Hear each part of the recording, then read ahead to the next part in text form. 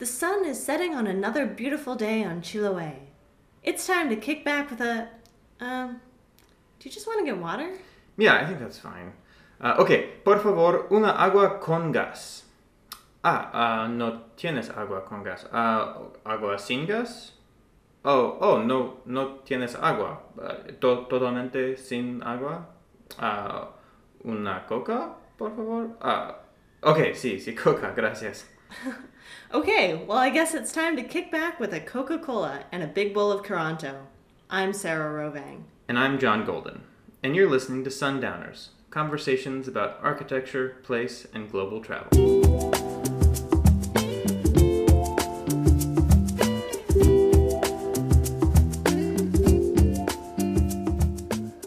Hola, John. Hola, Sarah. So that little sketch we started with actually did happen during our lunch in Delcahue, a small town in Chiloé.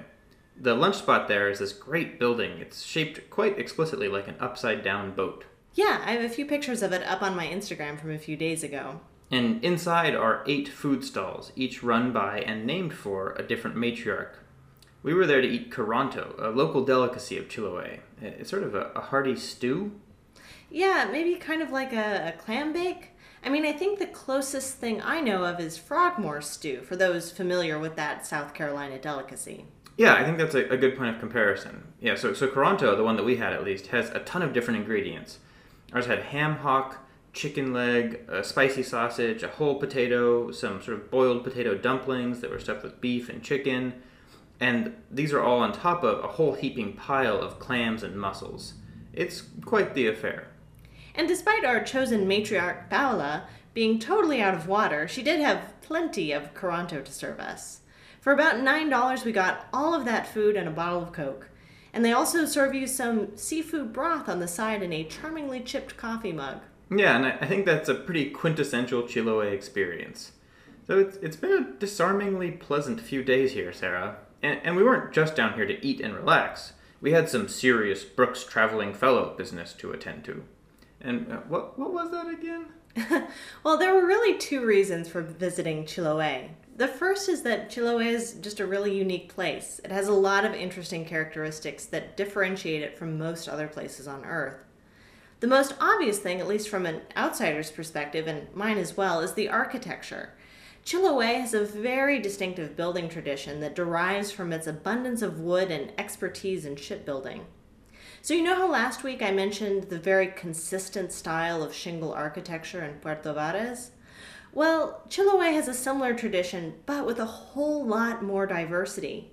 On Chiloé, all of the shingle houses and buildings seem to have slightly different patterns to them, and many of them are painted in quite vibrant colors. Yeah, I never thought lime green was a real go-to color for a church, but on Chiloé apparently it is.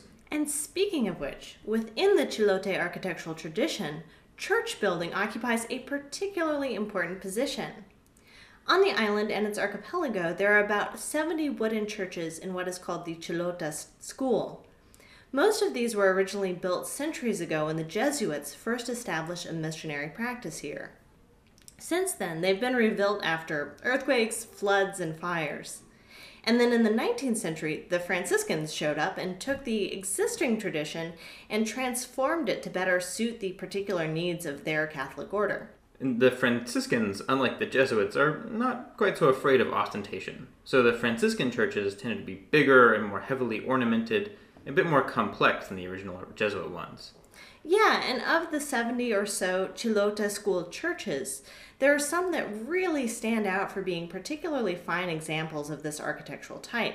So 16 of these churches were actually inscribed as UNESCO World Heritage Sites in 2000. And we got a chance to see, 12 of those? Yeah. And the driving was incredibly pleasant, though, so it didn't feel like quite the arduous trek to see architectural heritage that we've experienced in other parts of the world. Yeah, so the architecture was a big part of the equation. In addition, though, Chiloé is designated as a globally important agricultural system. Historically, about 1,000 different varieties of potato have been grown on Chiloé. And some food anthropologists even think that potato agriculture started on Chiloé rather than in Peru, as is commonly believed. This potato agriculture foodway has traditionally been women's knowledge, something that has been passed down from mother to daughter. I have to admit, though, I didn't actually find the potatoes we ate on Chiloé, and there were a lot of them, to be all that different from potatoes we've had in other parts of the world. Well, I think this designation was given in part out of recognition that without intentional preservation, some of these traditional foodways could be lost. And it's easy to see how monoculture and the globalization of pesticides, for instance, could really transform the landscape of Chiloé. Yeah, and it's all very interesting, but I guess I fail to see what this all has to do with industrial heritage. Ultimately, I mean, it doesn't, and that was actually kind of the point. The second reason I was interested in Chiloé was something that actually developed over the course of the trip. I originally picked my sites for the first half of this trip by country just because of the logistical aspects. I mean, it's easier to stay in one nation and not have to go through a bunch of border crossings and do customs a bunch of times. But as I've come to appreciate increasingly over the past several months, the story of industrialization is in many ways synonymous with the modern world order, one in which we've divided the world's entire habitable landmass into sovereign nation states. And we think of each of those nation states as having distinct identities. Sure, and I think we take it for granted that the world has to be organized this way. It's really become so normalized that it's easy to forget that this whole idea is really an artifact of the last 2 centuries or so. Precisely. And industrialization is kind of a paradoxical force because it at once provides the capital to sustain national economies, but at least on the scale that we are beginning to see it in the 20th century, it begins to have this sort of homogenizing, globalizing force as well. One that I would say arguably erodes or minimizes the distinctive character of various nations. So in South Africa, Japan, and Chile, we've seen that industrialization is often accompanied by a corresponding desire to preserve and celebrate a pre-industrial past. We've seen some of the outcomes of Chile's industrialized mining economy in Valparaiso and at Sewell, and we'll see a lot more examples in the coming 3 weeks. So for me, Chiloé was an opportunity to experience a place that seems to harbor so much of Chile's pre-industrial heritage and character. Yeah, that's right. And our visit to Chiloé was actually marked by absurdly good weather. And the weather here is famously fickle and rainy. And the average is 300 days of rain per year. And while it was coming down pretty heavily when we first got to the island, it soon cleared up and we had 4 straight days of sunshine and highs in the 70s. There really wasn't even a cloud in the sky until late on that 4th day. So I think our overall perception of the island was definitely impacted by this good fortune. I wonder what our takeaways would have been had it been raining all the time. Yeah, that's right. It's kind of tough to say. Regardless, I'm really glad it was so nice. Perhaps some kind of karmic reward for having to skip out on Patagonia. Yeah, I don't know though. I mean, this really clear weather meant we could look right across the ocean and see all of the snow-capped peaks of Patagonia taunting us from a distance. But Chiloé was just a super nice place to be. So I am really glad that we got to spend the extra time there. And it's one of those places where you don't have to be doing any specific thing to be having a nice time. Just kind of tooling around in our rental car driving from church to church was super pleasant. And there actually was a lot of driving around to do. Chiloé is surprisingly big, something like 200 kilometers long. And there are a lot of small islands nearby as part of the sort of Chiloé archipelago. It seemed like everywhere you went were gently rolling green hills beside tranquil seas. And because it's such a dense little archipelago, you were really getting views across multiple islands in the distance, each of them really green and peaceful looking. It was actually really hard to take photographs that captured just how nice it all looked. You know, most of the time I had my wide-angle lens on to shoot the churches, and so any shot I took of the picturesque coastline just kind of ended up looking like a thin line of green between 2 huge swaths of blue. Yeah, it definitely didn't photograph as well as it felt. And it was also surprising how much of the island was totally inaccessible. And there were various parks and reserves that took up nearly half of the island, and particularly the side of the island facing the Pacific felt very raw and untamed. So we visited the main national park on the island, which is way dang out on the boonies along the Pacific, and hiked around there for an afternoon. They also had a nice museum at the park, and they even had an exhibit talking about Charles Darwin's visit to the island back in the 1830s. As a side note, I've been really interested in how much Darwin gets mentioned here in Chile. We saw memorials for him in Santiago, and he has been mentioned in basically every museum we've gone to, other than the Pre-Columbian Art Museum. Anyway, in the museum, they had passages from Darwin's diary where he talked about visiting exactly the spot where we were, and it honestly didn't sound that much different. They've cleared some of the forest for livestock, but the national park portions remain incredibly dense and raw and just kind of battered by the ocean. Apparently, Darwin wanted to go out exploring along portions of the coast, and the local tribespeople basically had to tell him that it was impossible. Like, no one from their tribe had ever been able to go up along that coast by foot. So I think that gives some idea of what we're talking about here. The side of the island facing the mainland, though, was much calmer and more developed. And as we mentioned, there were a ton of little and honestly not so little extra islands that are part of the same archipelago. Yeah, we went out to a couple of the smaller islands, which you get to via a very robust ferry system. It was so odd that there weren't any bridges. I mean, a lot of these islands were only maybe a quarter mile apart. I don't know, maybe they were worried about earthquakes? Or the ferries are just how things have always been done, and certainly they're providing plenty of jobs.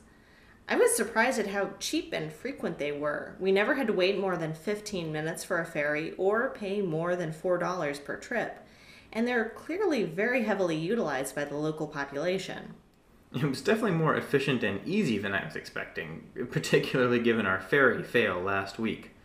There was also a lot of maritime activity surrounding the shellfish farming that takes place around a lot of the islands. And there also seemed to be a lot of salmon fishing going on. I mean, basically the only factories we saw were like seafood processing plants. And the abundant sea life contributes a lot to the local cuisine, as we saw with the Coronto and constant availability of really good salmon on the menus. So it was a pretty easy place to say mostly vegetarian. We stayed in 2 Airbnbs on the island. One was a small cabin out in some fields a few kilometers outside of Ancud, which is a city of about 40,000 people at the northern end of the island, close to the mainland. The cabin was quite rustic. Wood-burning stove for heat, no Wi-Fi or cell reception or hot water. Yeah, in fact, I think this actually qualifies for our I Did It for the Architectural History segment for the week. So what made it particularly surreal was this pair of stray dogs who lived near the cabin, I guess. And one of them was an incredibly happy and eager young yellow lab, and the other was sort of a smaller collie shepherd mix. And they were really excited that we were staying in the cabin, so they were pretty much hanging around right near it for the entire time we were there. But they were also, shall we say, a rather amorous young couple.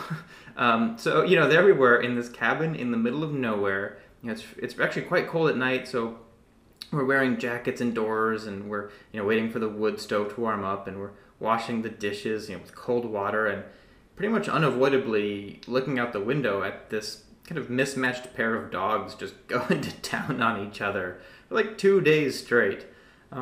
It was an experience I won't soon forget, for better and for worse. Yeah, I really wish them the best.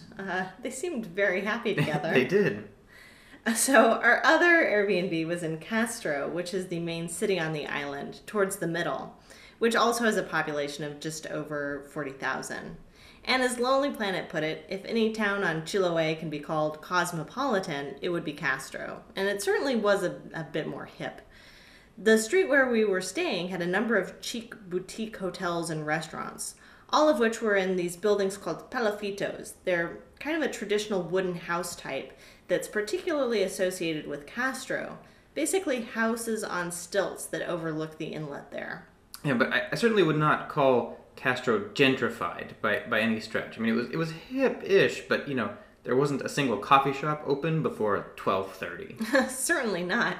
And despite the fact that it seemed like the economy on the island was in a slight upswing and definitely made plenty of accommodations to tourists like us, the whole island still maintained what felt like a really cohesive and distinctive culture.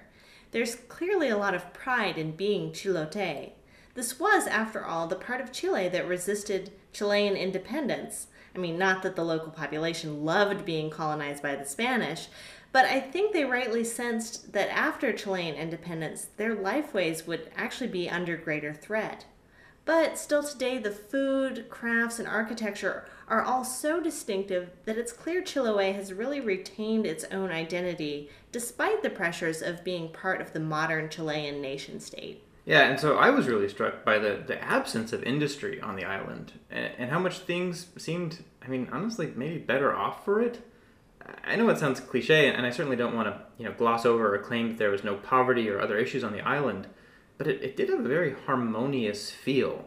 There was this sort of marked lack of like a boom-bust cycle or any kind of vestiges thereof.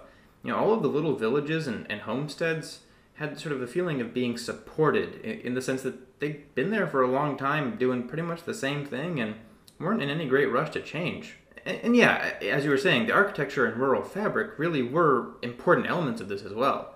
Yeah, it was so interesting to me to see how there was this very little visible farming in the sense of like large fields of crops. We saw a few smaller crops, but most of the houses just had a plot of land big enough to manage a few sheep or cattle. And I guess given how remote a lot of the places were, particularly on the smaller islands, I imagine that a lot of these homesteads have to be pretty self-sufficient. Yeah, while we were driving around the island, we talked a lot about how different it felt from rural Japan. I mean, the basic geography was actually quite similar. This lush, verdant land abutting abundant coastal waters. But beyond that, the similarities were few and far between. Yeah, I'm thinking back to Hagi in southern Japan, where we stayed for a few days. Its population is actually bigger than Castro's, it's about 50,000 people, but it felt practically dead. I mean, there were so many fewer people out, basically like no restaurants, and it was honestly kind of eerie. Whereas Castro was like a big party, I mean, Hagi had this very decayed sense to it. You could tell that there was a point in time in the past where Hagi was doing much better than it is today. But honestly, everywhere you went in Chiloé, you kind of felt the opposite, that things were kind of gradually getting better. Yeah, I mean, I think we were both quite surprised by just how solid the infrastructure was. There were plenty of dirt roads still, but those that were paved were nice and new and mostly pothole free. And a number of the really tiny villages we drove through had new civic infrastructure projects underway or recently completed. Like, for example, there's this new boardwalk in Coraco de Valles and a new community center in Pucladon, both communities with about 4,000 people each. Yeah, and there were plenty of old buildings that were falling apart, but I know this is totally obvious, there's a big difference between a decaying old farmhouse in the middle of a green field and a decaying factory in the middle of a gray, extracted, abused landscape. And I think this really supports the idea that we should be doing a lot more about industrial heritage because those industrial ruins are such a drain on the quality of a place. For sure. And of course, the decaying old factories are just a symptom of a larger problem, which we saw over and over in Japan, wherein deindustrialization seems to be causing rapid depopulation and community disintegration. And as I argue in my latest blog post for the Society of Architectural Historians, decaying factories don't have to be eyesores. There are other ways of managing them as heritage resources. So, but still, I mean, would you say that Chiloé was like lucky to not industrialize then? I mean, I'm not sure that's really a fair question, because Chiloé was able to resist industrialization only because other parts of the country did industrialize. I mean, I think we can say, though, that because Chiloé doesn't have big copper or nitrate deposits, it has been able to escape a lot of the cultural and environmental degradation that the rest of the country is now experiencing. And I think the fact that the impact of industry has been minimal on Chiloé is certainly a positive contribution to the current tourism draw there. Yeah, and I mean, despite not feeling like a rapidly gentrifying or industrial boomtown area, I mean, it was clear that money was coming into Chiloé, and you just have to wonder how much of that money, and really money in Chile more generally, is coming really from the copper mining, and how stable is that income source? I mean, South America in particular, and of course the world more generally, is littered with economies based on extracting a natural resource that fail at some point. And our guide in Santiago said that they were expecting to get maybe another 30 years out of the copper mines, but after that, it's unclear. So at the end of the day, maybe that new community center on Chiloé is still the product of a boom cycle in the north that will eventually bust. Still, though, it feels like Chiloé is insulated from a lot of the larger problems. Chile has huge problems with wealth disparity and inequality. but Chiloé seemed quite solidly working class. And the community still felt quite tight-knit, which contributes to that feeling of steadiness, I think. Quite a bit of that community, too, I think, comes out of participation in the island's Catholic tradition. I mean, whether you're for or against organized religion, Chiloé's churches are undeniably great community spaces and I think generators of social cohesion. Yeah, and the other thing I wonder about, and this goes back to our comparisons with rural Japan, is how much our own preconceptions played into this. I think that, and maybe this is just our own misconceptions, but I think that we thought rural Chile would be kind of somewhere in the middle in terms of poverty and infrastructure on this trip, with South Africa on one end and Japan on the other. But then, rural Japan was not nearly as well off as we were expecting. And at least southern Chile was much better off. I mean, perhaps even better than Japan. I mean, again, this could just be what we were expecting to see. We're probably glossing over things here that we would have been more critical of and noticed more in Japan. So, I mean, I think it's just good to keep in mind that I think a lot of our issues with Japan were based on expectations, which, as we've discussed many, many times in this podcast, always get in the way of appreciating things for what they are. Yeah, that's true. I know I certainly had fewer expectations coming to Chile, less sort of developed idea in my head of what I was expecting to see. And I think I've been more open to what I've been seeing because of that.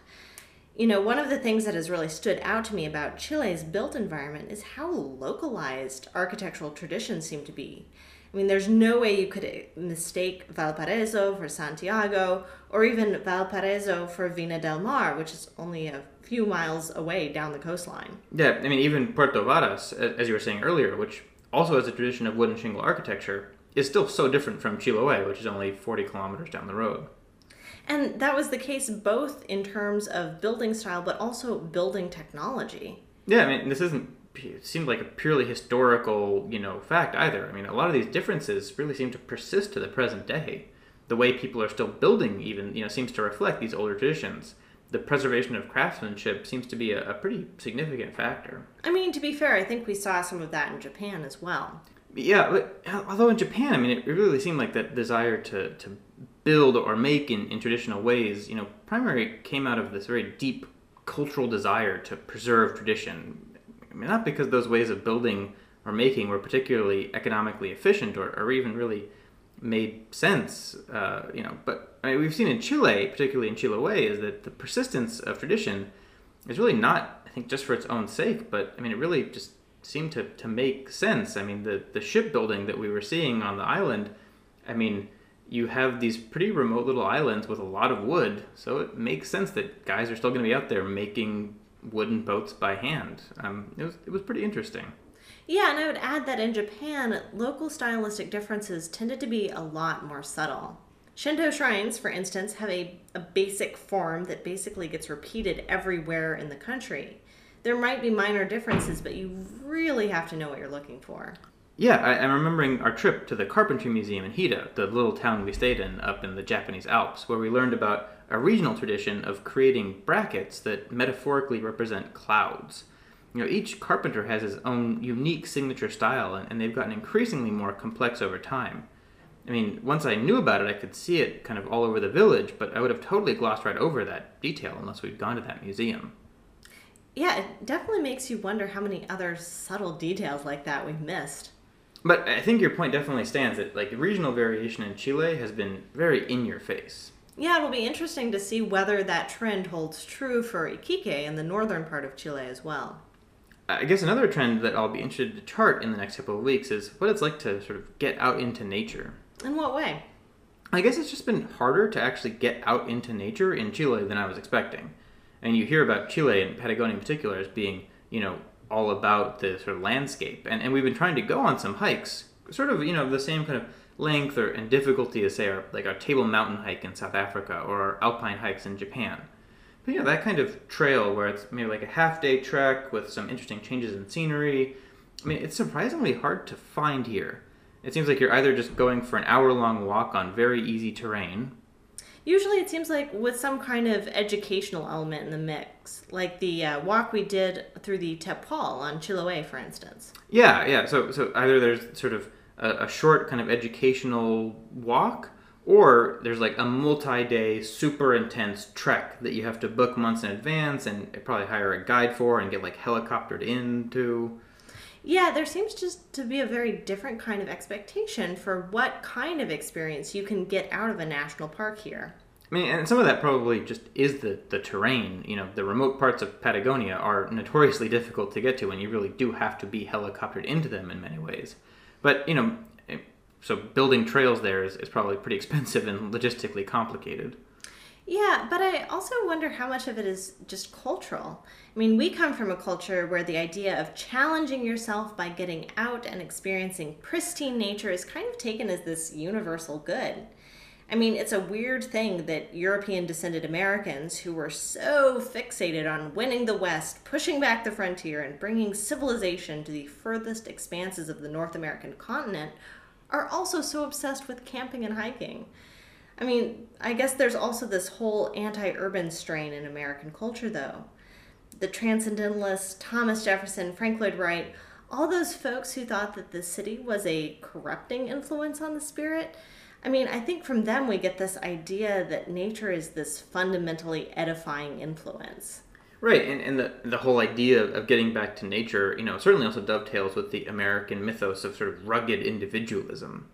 This trip has really shown me, like, just how much of these ideas are really just that. They're just kind of ideas that, as particularly from Americans, we take for granted. But, you know, mountains are not intrinsically there to be hiked. Yeah, even in Japan, it was the influence of Western mountaineering that really transformed the experience of mountain climbing from something that ascetic monks did to what we think of as a competitive sport. Yeah, and Japan certainly felt the most familiar in terms of infrastructure and kinds of trails you could expect to find in a park. I think we're also just finding a lot of things out through experiences that will guide our choices when we do make a return trip to Patagonia a few years down the line. Yeah, and hopefully then we're at a higher pay grade and can maybe hire that private guide with a helicopter, because that really does seem like the way to go. Okay, so while we're on the topic of cultural differences, can we just talk for a second about national holidays and events? Sure. I mean, I know I sure enjoyed and was quite jealous of our friend's beautiful Thanksgiving Instagram photos. Well, I guess I meant more in the countries where we've been traveling, but I actually suppose Thanksgiving could play into it as well. Yeah, right. I mean, yeah, we have experienced quite an array of national events and holidays kind of without expecting to or realizing that we would. I mean, we arrived in South Africa literally on Nelson Mandela Day, which is a huge thing there. And in Japan, we experienced some of the, I think, numerous Japan-specific holidays, such as Respect for the Aged Day and Sports and Wellness Day. And just a few days ago on Chiloé, we experienced Téléthon. Which is, I guess, not an official holiday, but it seems like a truly gargantuan national event. And it's this sort of charity fundraiser for children with disabilities run by a foundation called Téléthon that, shockingly enough, runs a yearly telethon. And it's been going on since 1978, and it's built this huge following. Yeah, participation in this event feels almost universal in Chile. Yeah, the amount of run-up to the event was quite astonishing. I mean, we saw cars, just like normal everyday cars, they were sort of advertising for the Telethon, with the sort of the white paint that you use to write, just married or like congratulations on graduation or whatever. People just with regular cars were advertising for Telethon with this marking on their car, weeks before the actual event. And the event itself, which is held on a Sunday, seems to be a day where everyone is just out and celebrating. When we arrived in Castro, which is the capital of Chiloé, there were all kinds of different charity events going on. The firemen... The bomberos. Oh, right. They were out washing cars in the main town plaza. And there was a local rap group performing and face painting for kids and just kind of a general festive atmosphere. Yeah, and despite this being a charity event, which I guess by recent years has raised, $250 million or something, and it has this very specific goal, but it seems to have kind of morphed into a more general opportunity for communities to come together. It's interesting to me how events like this are so important in the experience of feeling like you're part of a nation. I mean, national identity isn't something you're just born with. I mean, well, I guess legally it is. But in terms of a lived experience, it's very performative. I mean, we perform it when we say, get up to sing the national anthem or celebrate a national holiday. I mean, these are the things that actually give nations their feeling of cohesiveness. No, I think that's a good point, because Chile, actually somewhat like the United States, has historically been actually kind of a melting pot. Lots of immigrants from all over. I mean, mining and industry brought people from all over Europe and North America to Chile. And those shared sets of national practices also help to forge this idea that we've talked about in previous podcasts of an imagined community across big geographic divides. Chile is, of course, a really long country and very diverse in terms of climate and culture, as you were just saying. But the fact that the people up north and in the capital and in the south all participate in Teletón fosters this sense of national unity. Just like the Thanksgiving in the U.S., then. Basically, yeah. Well, I think that actually brings us to our regular closing segment then, overrated and underrated. Let's start with overrated this week. Sarah? Oh, this has been irritating me basically since day one. They're everywhere. You can't avoid them. They're selfie sticks. Yeah. This is not just something that happens in very touristified places. I saw two guys who were clearly just going to work on a ferry in their beat-up red pickup truck using a selfie stick to capture some photos of themselves, maybe to send home to a wife or girlfriend to let them know they're okay. But I'm just so over the selfie stick thing. Yeah, that was pretty discongruous a place for a selfie stick. How about you, John? I was excited, I guess, to get to Chile because it seemed like they had a lot more pizza, which is kind of one of our major homesick foods that we've been looking for. And there is a lot more pizza here, but it's been consistently pretty bad. I think they seem kind of proud of it, and I just don't think that they should be. So I think it seems pretty overrated. I'm just cannot wait to get back to Albuquerque, have some Dion's green chili. It's gonna be so good. Oh man. Okay, so I think we might actually both have the same underrated for the week. Yeah, I think we're both going to say it's Chiloé. Yeah, just the island of Chiloé. Yeah. Yeah, I mean, despite the fact that there is increasing tourism infrastructure there, I was surprised at the relative lack of other gringos. Yeah, just a handful. And it seems just like a really nice place. It's sort of like if you like New Zealand, if you like Scotland, and you like good seafood, you are definitely going to like Chiloé. Yeah, and it seems to me that you go to the Los Lagos region and or sort of northern Patagonia, and you get all of your crazy adventure, whitewater rafting, hiking, etc., and then you go to Chiloé and just chill out for a few days. I mean, there's just enough to do to keep you engaged, but not so much that it's overwhelming. It's just beautiful. And I have to issue sort of an addendum to last week my overrated was ferries, and I kind of said I'd never been on a ferry that I was happy to be on, but I have to say, some of the ferries that we were on were pretty cute and charming. Yeah. And it was kind of fun just to be like you and 4 other cars just kind of derping across some little channel in this beautiful, bright, sunny day. And, it just seems kind of laid back. So maybe I'm going to have to rethink my stance on ferries as long as they keep showing up on time. Well, that's it for now, listeners. Don't forget to wish John a happy 30th birthday this week. And join us next week when we will be exploring the beachside port town of Iquique. As always, our music is by Mark Barrett. Happy trails, amigos y amigas.